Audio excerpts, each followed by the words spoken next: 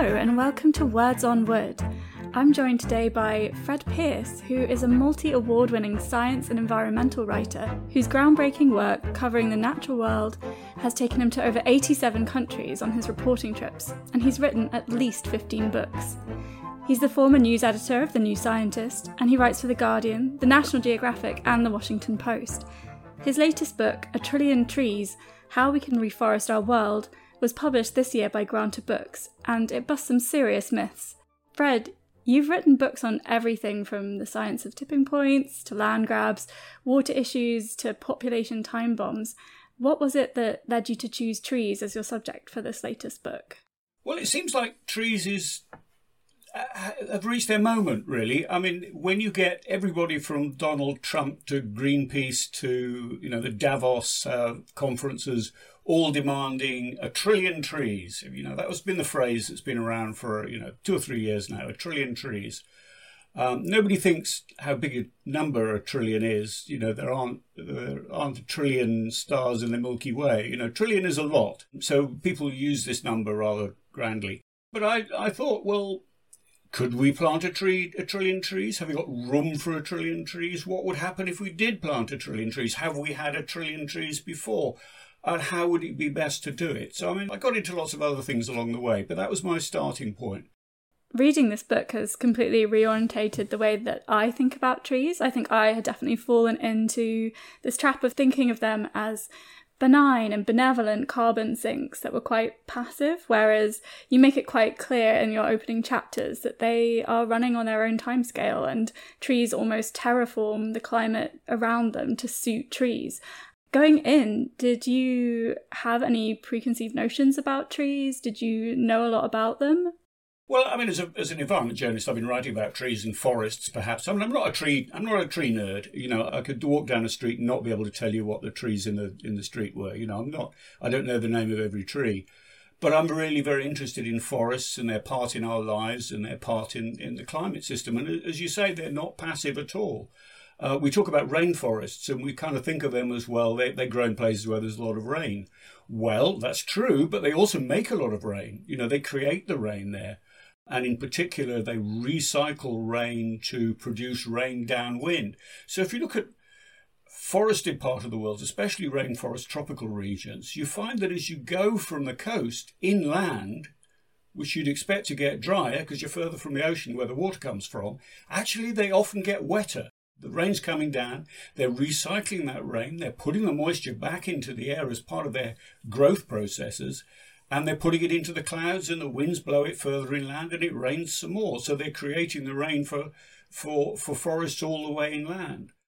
We know quite a lot. People have talked about how they keep the rivers going. They can prevent floods and they can prevent droughts because the soils of forests capture moisture and then they will sort of deliver it on a more regular basis that you'd get. Otherwise, you don't get the flash floods.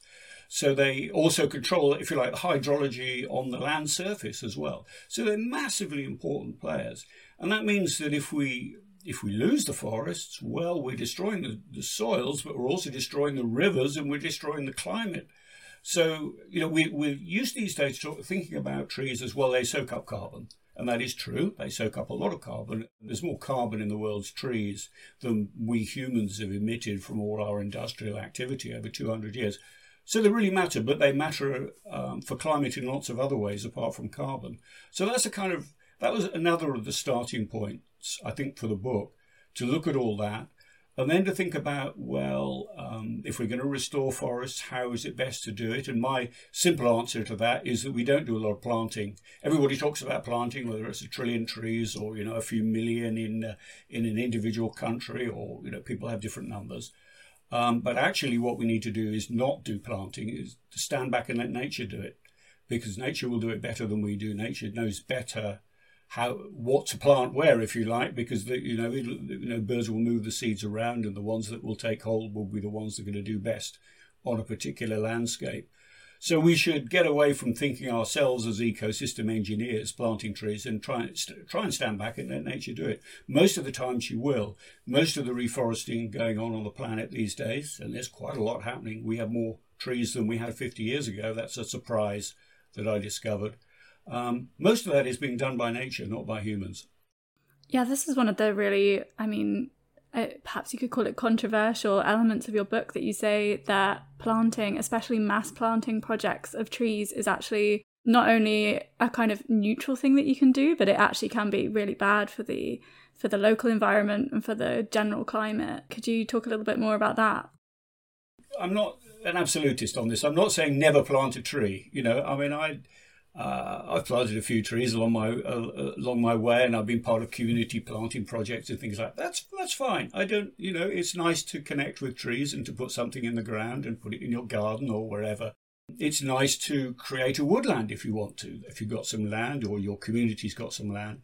That's all good. What I'm saying is, if you like, the heavy lifting. If we've got 1 trillion trees, well, that's 1,000 trees every second for the next 30 years, because, as I say, trillion is a big number. Humans aren't going to do that. Or if we did it, we would have to create this huge industry, and it would be disastrous. We'd be grabbing land off all sorts of indigenous communities. We'd be destroying farmland. We'd be digging up the landscape to do the planting. It would be a horrendous industrial activity, whereas nature is much better at doing it and has a much smaller kind of footprint as it does it. So what I say is that the heavy lifting, because we do need to reforest the planet. The bottom line is we used to have 6 trillion trees. We're now down to 3 trillion trees. So it would be quite nice to get an extra trillion back. And I think that's doable. I think we have the land to do it. We have plenty of forest communities who would love to have their forests protected and would love to sort of be stewards of forests. And there are lots of people outside the forest world who are in favour of this as well. So, yeah, let's do it, but let's not try and plant them all, because that's the crazy way of doing it. It's also very expensive. I mean, why spend that money when nature will do the planting for you?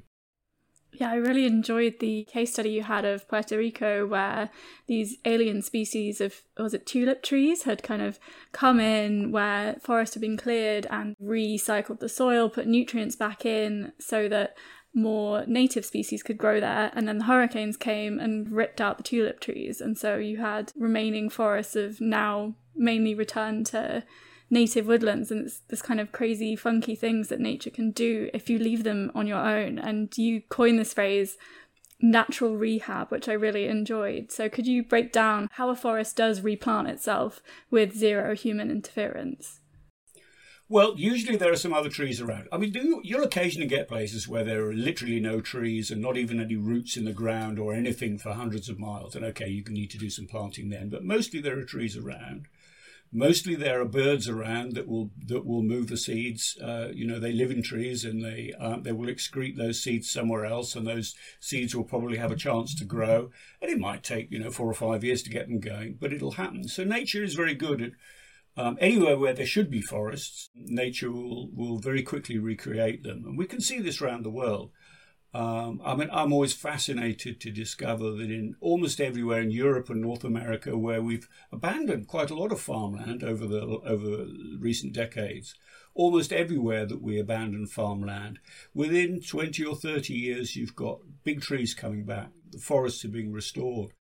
North America is one of the really interesting case studies in your book, where they have had this kind of period of severe deforestation and then almost accidental hardwood regeneration. North America has a fascinating forest history. We often think of it's just a case of lots of forests and then they get deforested and that's the end of the story. But what we find is that the forests, and indeed the land in general in North America, was fairly heavily managed and used and conserved by Native Americans before Europeans showed up. After Europeans showed up, the declining population of the region meant that there was a resurgence in forestry in sort of the 16th century, because the land was being less used because there were less people on the continent. And then when Europeans started moving west, those resurgent forests were destroyed again till we got to the point at the beginning of the 20th century when most of North America's forests, or certainly the US's forests, were gone. States like Pennsylvania had been largely forest covered, were denuded of forests, true in most of eastern US. At which point the market for timber began to decline. There was less in need for fuel and for firewood and so on. And also the demand for agricultural land began to reduce. And at that point, so 100 years ago more or less, forests began to resurge, sometimes through planting, but to a great extent through natural regeneration. So the past century has seen an extraordinary restoration of North American forests, which is not something which we talk about, but is really a very large-scale phenomenon now, and means that America is greener than it has been for a long time. And was this completely accidental? Were there policies about reduction of farming, or was it simply demographic change again? It's a mixture of the two. I mean, reduction in demand for agricultural land came about partly through America importing more crops, but more particularly through more intensive agriculture. And also something we don't think about very much, but there was much less demand to grow crops to feed horses, because horses ceased to be the main form of transport in North America, and we took to the automobiles. So that feeding horses was a large drain on agricultural land. So for a number of reasons, less land was needed for growing crops, and less trees were needed for the regular economy, for fuel and lumber and so on. So the pressures on forests were less. And also, America simply ran out of forests, so there were new policies to restore forestry. So during the New Deal period, there were thousands of people going out planting forests, and national forests were established, sometimes for conservation, but also as productive forests. So through a mixture of natural regeneration and policy decisions and changing economics, we've just had a huge-scale restoration of North American forests, particularly in the East, but really across the whole country.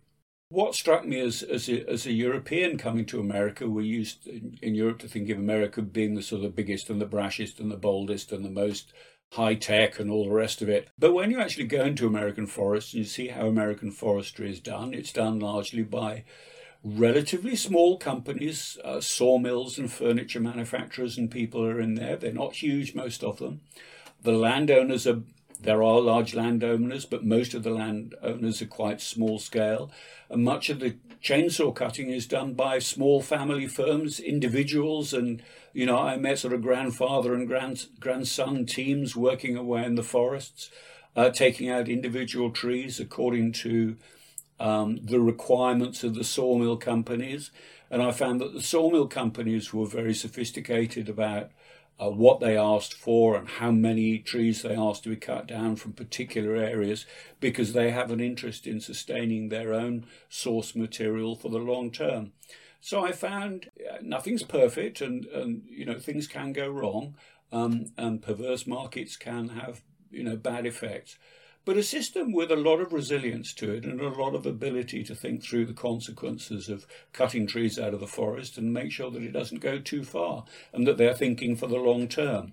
And perhaps that's something also which they're learning from the indigenous forest managers who've always thought in the long term, who've never thought how much money can we make in the next 5 years, in the next 2 years.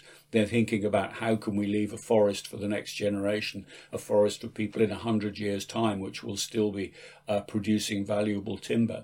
So one of the most fascinating stories is the story of the Menominee people in northern Wisconsin, who through a whole series of historical reasons connected with treaties done with European colonists, had full control over quite a substantial forested area in their reservation in northern Wisconsin, which they've been managing in a highly sophisticated way for at least 150 years. So that's the time they've had title to that land. The Menominee have a very sophisticated system based on marking every tree, measuring trees, establishing areas where they're going to cut trees and what trees they're going to cut. Essentially, they cut the older trees, they cut the sick trees, they cut the trees that will provide the best timber.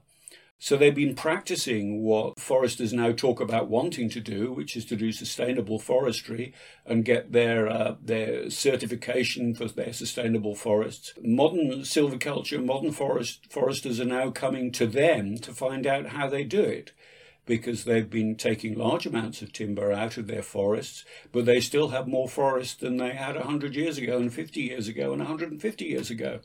Was there anything you think that European forestry could learn from the American method, or is it totally different because they're just operating on a vastly different scale? I think, well, the forests themselves naturally in Europe are quite different. North America has very diverse forests, especially the hardwood forests, where I've been looking at a lot of different species all growing together. And European forests tend to be sort of beech forests or oak forests or whatever they are. They tend not to have so many species, and so they're more like monocultures. They're a bit more like plantations, I guess you'd have to say, naturally. So there are differences, but I think Europeans can learn a lot from American management of forests and simply have a sustainable culture. We have to be very careful, I think, in both continents not to make too many demands on our forests. The paper business used to be one of the main reasons why forests were being chopped down in a very unsustainable way, just to provide pulp for paper. These days, forests are being cut down to produce biomass to burn in power stations, which some people regard as a green form of electricity. But if you're chopping down an awful lot of trees, it ceases to be green very quickly. To some extent, we've outsourced the bad stuff to Indonesia and Brazil and elsewhere, where they're causing outright deforestation by over-harvesting their forests. So we need to be thinking about making sure that we're not just looking after our own forests and trashing everybody else's by importing their product. Europe just this week, just this last little while, has passed legislation banning imports of commodity crops. Might be palm oil, might be wheat, might even be leather from cattle, which have been grown on land cleared of forest to provide the space for the crops. So Europe is passing legislation on that. There is some legislation in the US on timber products, but we need to think about these other activities that cause destruction of forests. So saving the world's forests and restoring the world's forests is going to be complicated, and it's not just about the timber industry, what we cut down, it's what we use the land for and what we need the land for.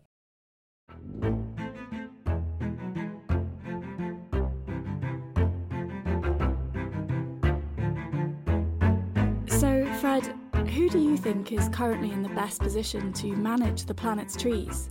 Let's not put all the forests that we like and all the areas that we like to forest behind fences in national parks and put in government rangers to look after them and all that. Let's give them back, and often it is giving them back, to local communities.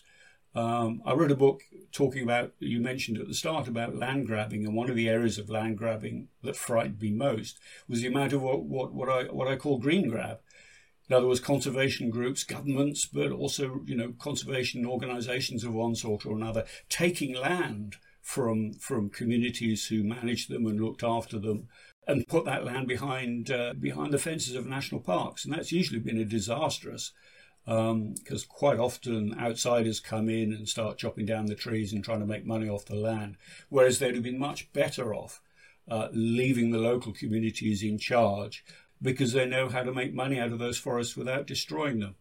So perhaps my final thing in the book is that we need to reconnect with forests. We need to relearn how to live with forests, not to, hide them away or leave them for nature. I mean, nature will look after them very nicely, but to harvest them and to use them and to make profits from them and to live from them without destroying them. And for most of human existence, we've been very good at that. And I think in the last couple of 100 years, we've got really bad at that. So let's relearn it.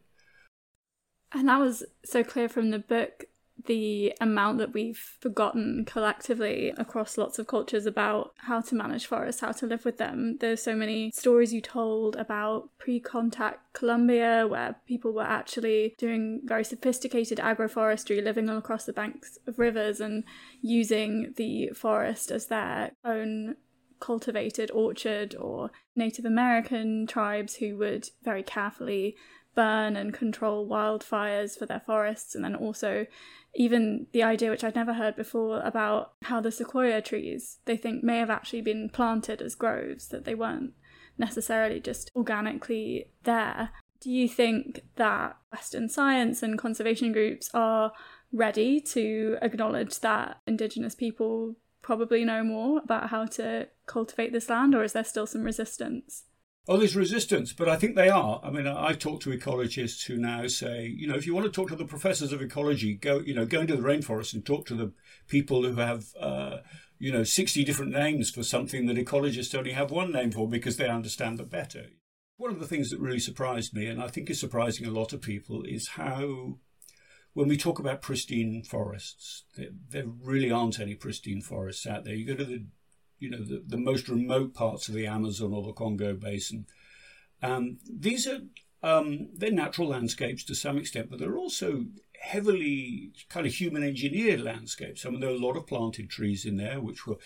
If you go to the Amazon, the story is very clear because it's very straightforward. What happened when Europeans arrived? Before Europeans arrived, it was not densely populated, but there were quite considerable populations throughout the Amazon, and they had cities there, and they were planting orchards, and they did sophisticated kind of earth moving to do agriculture, and they did irrigation, and they did flood protection. They did all sorts of things in the forest landscapes, while keeping the forests, by and large, not everywhere, but by and large. And then the Europeans showed up, and diseases and warfare and so on, and the number of people crashed by more than 95%. People have essentially sort of went back to the bush, and all the sophisticated ways of living with the forest, much of which was more, not lost, but it was put in abeyance because there simply weren't the people to do it. So then the forest recovered in many ways. So what we see now is it like an overgrown garden rather than a pristine rainforest. And that's true most of the world. So most of the world's forests are not natural. They have natural aspects of them, but they're also partly sort of human creations. So ecologists are discovering this, but archaeologists are discovering this increasingly by, just sort of digging up remains that they find. It's not just the pyramids that you occasionally find in sort of Guatemala and places. It's much more sort of subtle things that are almost hidden under the ground. Now, some people will say they'll be really disappointed by that. There's nothing pristine out there. That's one level. That's quite a disappointing thing to discover. But I'm quite enthused by it because it shows that we have used forests well. We have had a good relationship with forests in the past. Quite densely populated areas have maintained their trees. So why don't we rediscover that relationship? Why don't we do it again? We know now that nature is quite good at coming back. If we do bad things, but also that we're quite good at living with forests if the circumstances are right. My judgment is that circumstances are more likely to be right if local people have control over their land, and that's why I've been, an enthusiast for pushing back against land grabbing of all sorts, because I think local people have the most, if you like, invested, if I can put it that way, in the natural environment, their natural landscapes, including their trees, and they will look after them better and have ways of collectively managing things. I don't want to be too idealistic about it because not everything is always perfect, and the world is changing, and money can corrupt lots of people. But I think that's our best shot, and I do think it's kind of happening. You mentioned Puerto Rico, where they've destroyed virtually all the forests, and nature has started to come back, beginning with non-native tree species. Really because we created such a bad landscape that none of the native trees initially could return after we'd abandoned those farms. But now they are getting back and things are going on.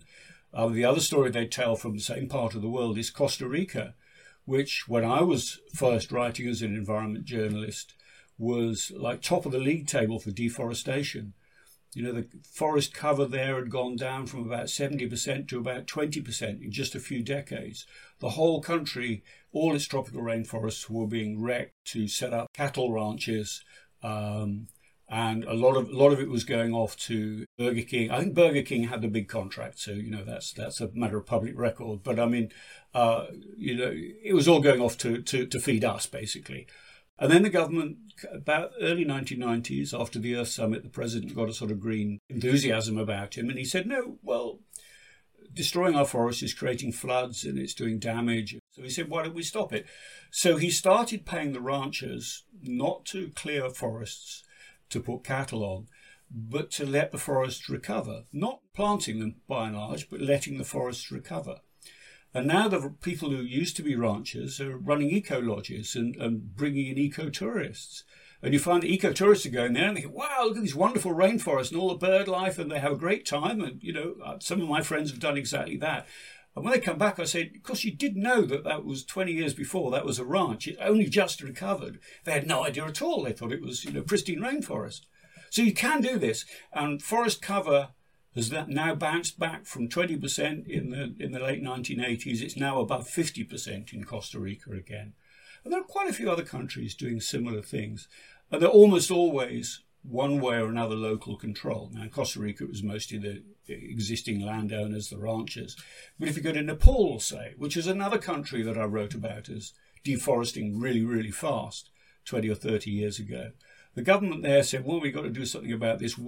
They couldn't manage their own forests. The state forests were being badly run, and there was Maoist rebellions going on and all sorts of kind of crazy stuff going on the countryside. So they decided to create community-managed forests. So they let community groups claim areas of the forest and old forest land and said, okay, it's yours. You manage it however you want to do it, whether it's for timber or tourism, whatever you want to do, you manage it. So there are thousands of these community forests now all across Nepal.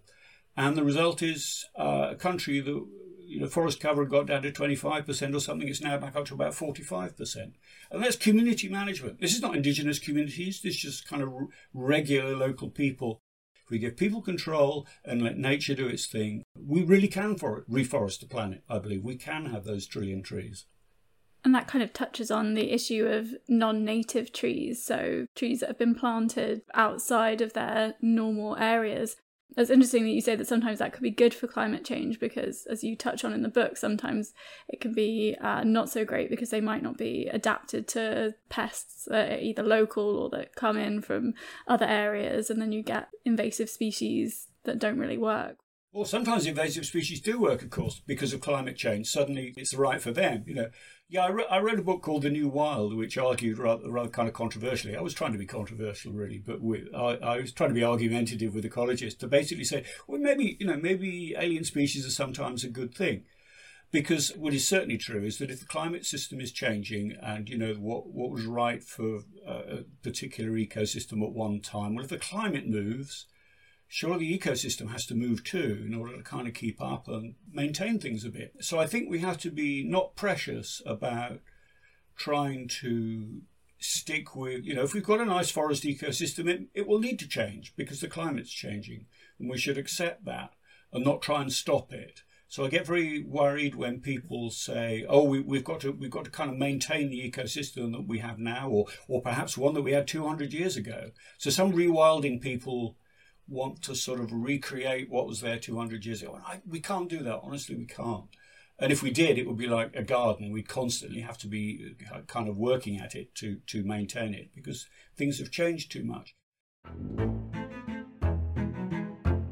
One of the fascinating things that I didn't know about was that Pennsylvania used to be known as the black cherry capital of the world. I mean, it had very large numbers of cherry trees, which were very highly sought after by furniture makers and architects and all sorts of people. But there's been a decline in the cherry tree in recent years, and people were wondering why. So oaks are growing better, but the cherries seem to be growing less well. There's some recent science being done which suggested that actually the cherry trees were surviving in the polluted environment. Heavy fallout of nitrogen and other kinds of pollutions from the industrial belt regions of Northeast America were the cherries loved it. The more nitrogen you could pour onto the land from this air pollution, the more the cherries loved it. And I guess some of the other trees didn't like it. So the cherry boom in that part of the world turned out to be largely as a result of air pollution. And now the air pollution is being cleaned up. The Rust Belt is not putting out the kind of pollution that it used to. Vehicles are getting cleaner and so on. With less nitrogen fallout, less pollution, the cherry is doing less well. I'm not saying we should be going back to air pollution, not at all. But you can see that there are some weird things that happen in what are forests, which are natural forests with natural cycles, but also also influenced by human activity. And of course, down the road, and perhaps already, climate change is going to influence what grows and what doesn't grow as well. So we shouldn't kind of be romantic about this. These are not pristine forests, but they never were. Native management of forests took forests away from anything that would have been there without any humans. But they are forests that are sustainable, that with proper care, it's not a given, but with proper care, will survive into the long run. But they will be different in some respects. Some species will come, some species will go. But broadly speaking, they're the native species, and native species are likely to do better under almost all circumstances.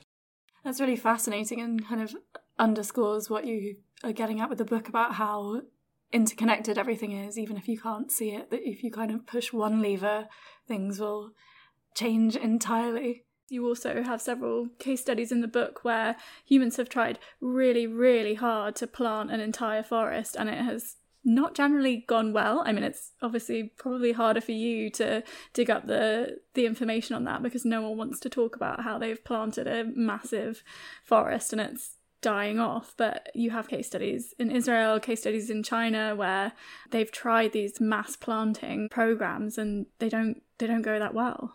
No, often it's just choosing the wrong trees and being a bit, not too clever about it. You plant a whole lot of trees and it turns out they weren't quite the right trees, and it turned out they take so much water from the soil that you'll end up damaging other ecosystems all around. You can have some bad effects. Monocultures are almost always bad.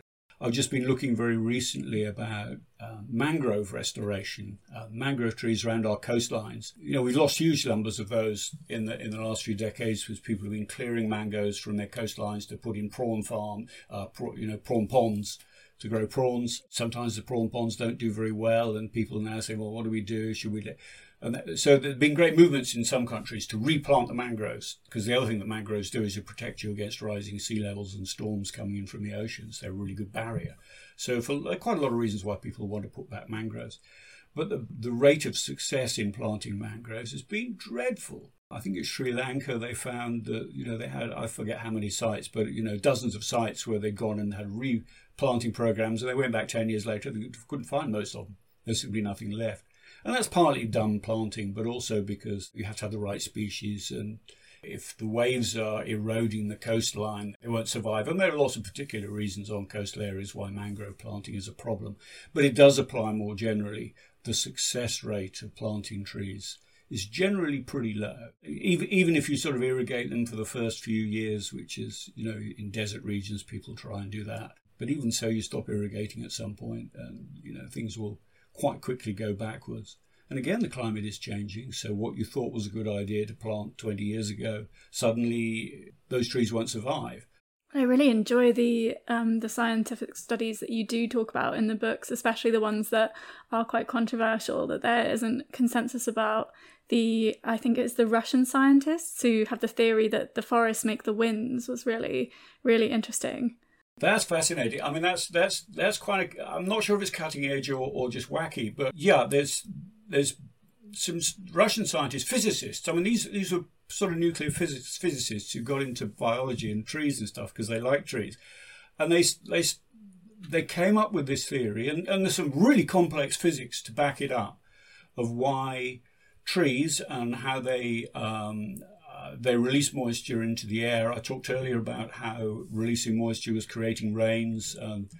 Forests have other effects. They seed clouds. They do all sorts of weird things. And they came up with the argument that putting the moisture into the air was actually generating winds.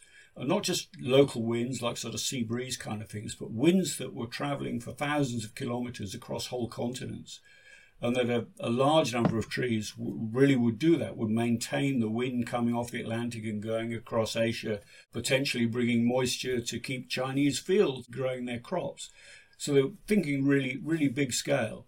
So I don't think it's proved, certainly not to everyone's satisfaction. But, they may not just be generating rain, which I think most people would agree with now, but they may also be generating the winds that bring the rains to places, especially in the interiors of continents. So I wrote an article about that for the top science journal, Science, in the US. It's like, Science and Nature are the two top science journals, and I got that published. So they were keen on it as an idea, and I think it's still in play. I wouldn't say that it's the consensus anymore, but it's just another example of how we're discovering the ways that trees by the billion, big forests, really do. They don't just live on a landscape. They just make the climate. They make the environment in which they live.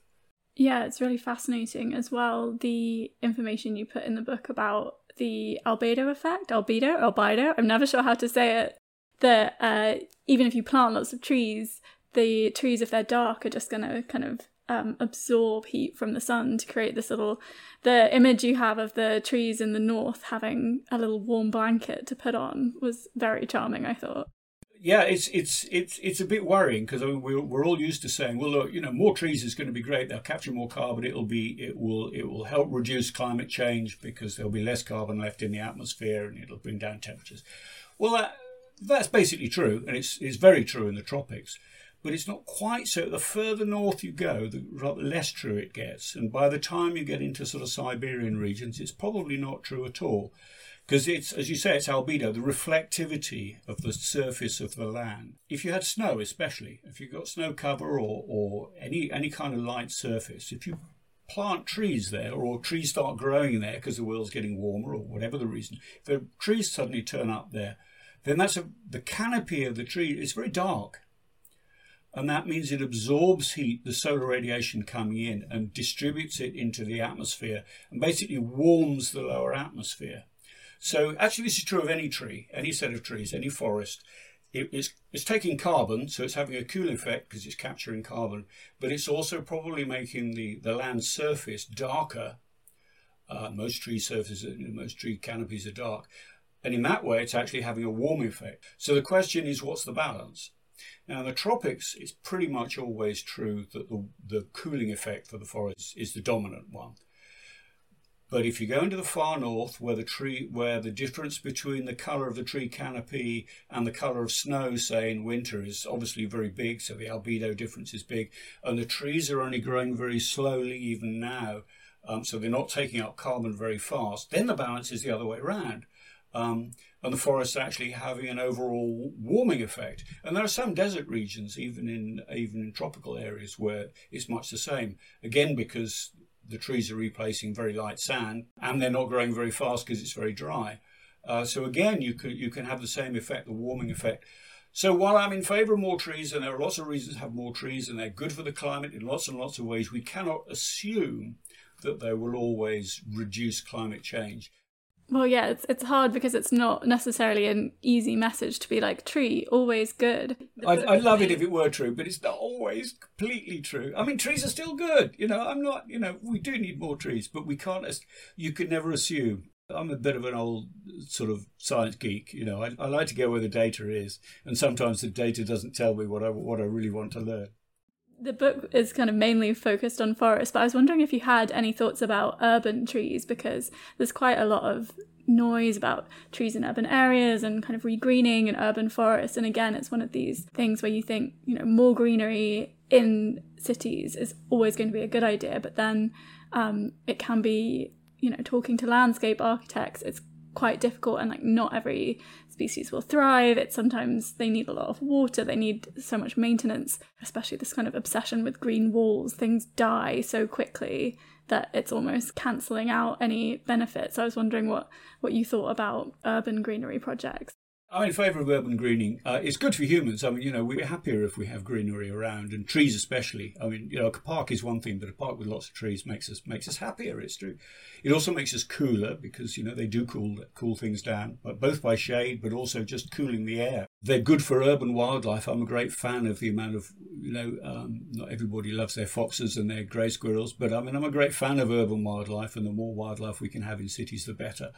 So no, I'm a fan of all that. I mean, I live in London. There is one tree for every human in London. It's quite it's not something which many people would be surprised by.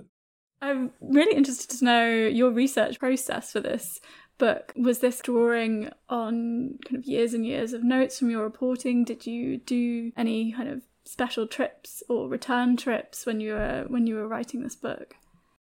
Yeah, it does draw on my. I've been travelling to sort of Borneo and places. I mean, not on long trips, but I mean at least on short trips for like 30 years now. So I went to places where there were. First time I went there, they were covered in rainforest, and the second time I went there, the deforesters were in and they were chopping everything down. And the third time I went there, the whole place is covered in palm oil and you couldn't see a tree anywhere. So I've seen places like that. So I'm kind of reporting on what I've seen as a reporter over the years. But I'm also been looking at some of the themes like land grabbing and all those kind of things, and then also looking at the new science. So one of the, especially for the book, I did a few trips. It was getting into COVID lockdown and things which made it more difficult, but I managed to get in a few trips, including my first proper trip to the Amazon. And there, I mean, again, this is, meeting the scientists and seeing what they're doing. There is just north of Manaus, a couple of hours north of Manaus, on a sort of boat ride, in the middle of the rainforest, there is the tallest tower in Latin America. It's 2 feet. They're very proud of this, 2 feet taller than the Eiffel Tower. And it's quite like the Eiffel Tower, except it doesn't have any lifts. You have to walk all the way up. It's 1,500 steps to the top, which is quite fun. So you go up through past the trees and through the canopy and on, and then you're only like a small way up. You go on and on and up. It's about 8 times higher than the forest canopy. You go through this different sort of wind directions and stuff. And they built this so that they could measure what they call the forest's breath. So both the moisture coming off the forest canopy, see what's going up into the clouds, but also the weird chemicals that are coming off the foliage of the trees, some of which are kind of short-lived, weird chemicals, which turn out to be really important in seeding clouds.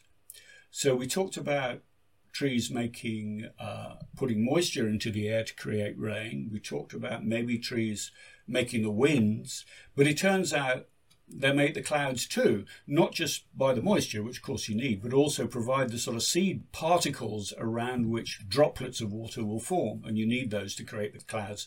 And, the droplets get heavy enough to fall as rain downwind. So they're actually doing that as well. They're creating the clouds.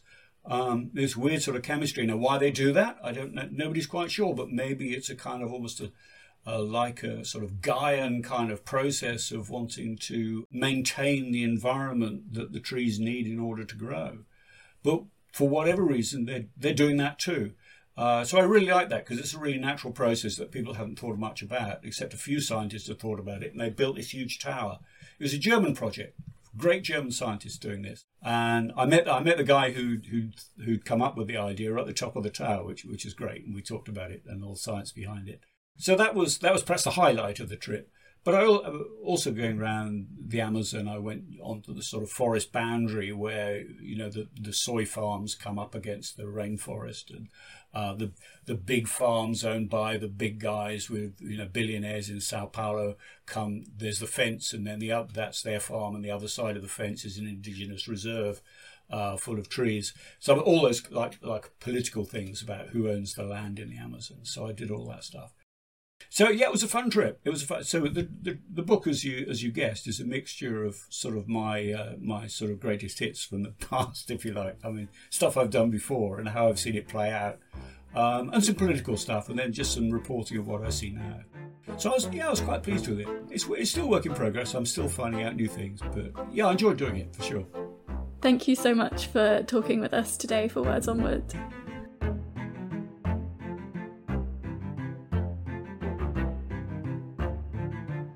This has been Words on Wood, a podcast made by Disenyo in collaboration with and supported by AHEC, the American Hardwood Export Council. Your host has been me, India Block, and it's been produced by Evie Hall and edited by Lara Chapman.